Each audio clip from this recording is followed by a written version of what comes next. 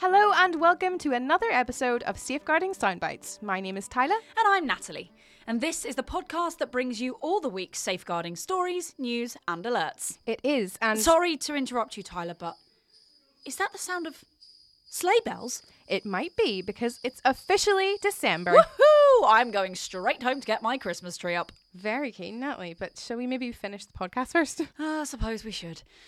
Especially as this week we'll be talking about some really interesting topics, like the latest Meta revelations, what new research is saying about internet use and mental health, and the very worrying way young people are abusing AI. Okay, let's start off with social media news. And this week, as you mentioned, Natalie, it's all about the latest shocking accusations against Meta.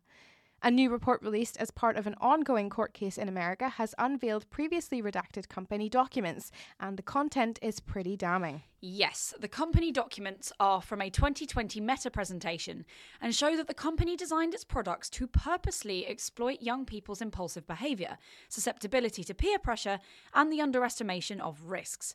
Other documents also indicate that the social media giant was well aware that their platforms Facebook and Instagram are popular with children under 13, despite this age group not being allowed to use the service due to age restrictions. In fact, one Facebook safety executive allegedly implied in an email that cracking down on younger users could hurt the business. It's shocking stuff, isn't it, Tyler? It is, and of course, this is all part of an ongoing court case. We haven't seen or verified the documents ourselves, and Meta has said in a statement that the complaint misrepresents its work to make the online experience safe for teens. But this doesn't look good at all for Meta. And this is just the start of the court case too, so there's potential for more to come out. The case has been brought by, I think it's 33 states across America against Meta for collecting the data of under 13s without parental consent and contributing to the youth mental health crisis by knowingly and deliberately designing features that are addictive. We'll keep an eye on this legal case, but I think it's a very good example of why we can't rely solely on social media platforms or any online platforms to be responsible for safeguarding our children and young people. And while we don't think every online platform is some big bad wolf coming to get our children, obviously we need to be accountable ourselves too. Is my child spending too much time on this app? Is this young person in my care more likely to give in to peer pressure and participate in risky online behaviour? What apps are my 10-year-old using? Which online videos are they engaging with? Absolutely. What's that saying? If the product is free, you are the product. I think that's well worth remembering sometimes in relation to social media platforms. It's free to use, but what's the real cost? Our data? Our time, because we're hooked by design, which is more time to be advertised to? All of this applies to young users too. Anyway, I'm getting deep into it now. Let's move on. Well, this is actually a great story to move on to next, because new research has shown that Gen Z are turning away from social media, saying that shunning it has helped their mental health. This is according to research from phone company HMD Global, who found that Gen Zers, those born between 1996, like me, not me, and 2010, are the most likely to say social media impacts their well-being. This is according to research from phone company HMD Global, who found that Gen Zers, those born between 1996 and 2010, are most likely to say social media impacts their well-being. They also found a quarter of respondents felt anxious due to the noise of constant notifications. Now that's interesting, because I think there's this assumption or stereotype that Gen Zers are the most glued to social media. So true. It is interesting that young people are thinking about how social media usage might impact their mental health. And it's not necessarily about removing themselves entirely from social media, but about recognizing overuse can affect how we feel, like knowing that constant notifications can create anxiety. There was actually another study out this week that I wanted to talk about, and it's related. It's from the Oxford Internet Institute, and their research is saying that there is no smoking gun to link the internet with psychological harm. Right, okay. So this was a study based on data from 2 million people aged 15 to 89 in 168 countries. Wow, that's a big study. Yeah, it's reportedly one of the largest ever studies on mental health and internet use. And they found that in the last 2 decades of increasing online connectivity, there have only been very minor shifts in global mental health. Oh, that's really interesting. However, it's worth noting a couple of things. Firstly, the researcher or professor has engaged in unpaid consultations with Meta. Secondly, he acknowledged that research on the topic is contested, hampered by methodological shortcomings. And finally, although Meta can trace responses to mental health surveys with their behaviour on the platform, including content people are engaging with, This hard data is rarely made available for researchers. Like how much time people spend on Meta, for example. Exactly. Okay, thanks, Natalie. Moving on now to frankly disturbing news of reports of children using AI technology to create indecent imagery of other children.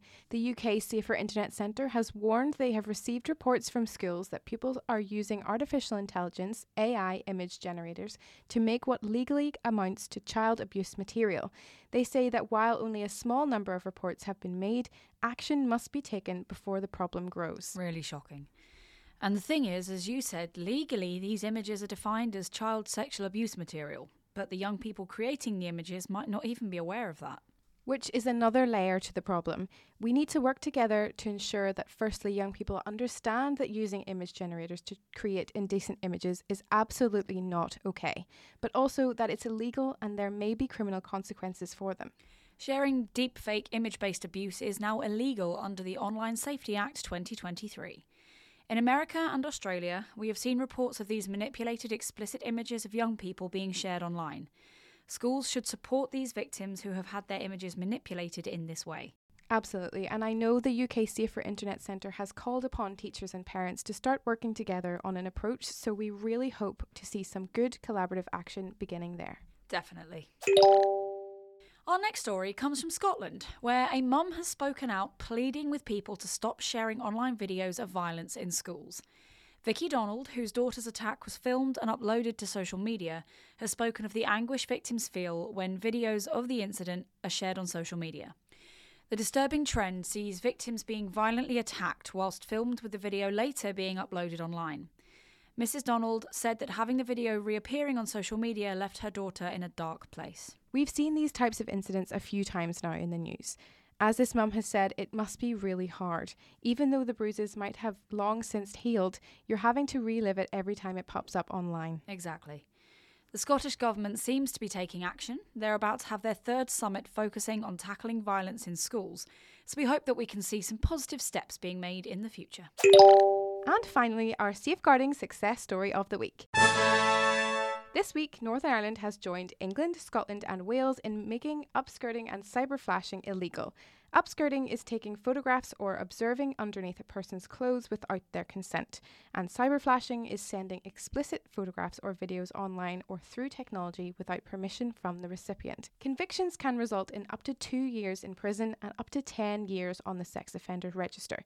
Legislative updates include offences relating to the upload of intimate images or videos online or threatening to share private sexual images without consent. The legislation also includes 4 new offences against those who masquerade as a child in order to groom. Cyberflashing has been illegal in Scotland since 2010 and since 2022 in England and Wales. Upskirting was made illegal in England and Wales in 2019 and also 2010 in Scotland. Great news. Well, I think that's all from us then for this week. Tyler? I think so. And don't you have a Christmas tree to get on with? I sure do. Time to battle the tangle of fairy lights. Good luck with that. For our listeners, remember you can find us on social media by searching for Unique Safeguarding Group. And we'll be back next week with more safeguarding news and updates. Until then, stay safe.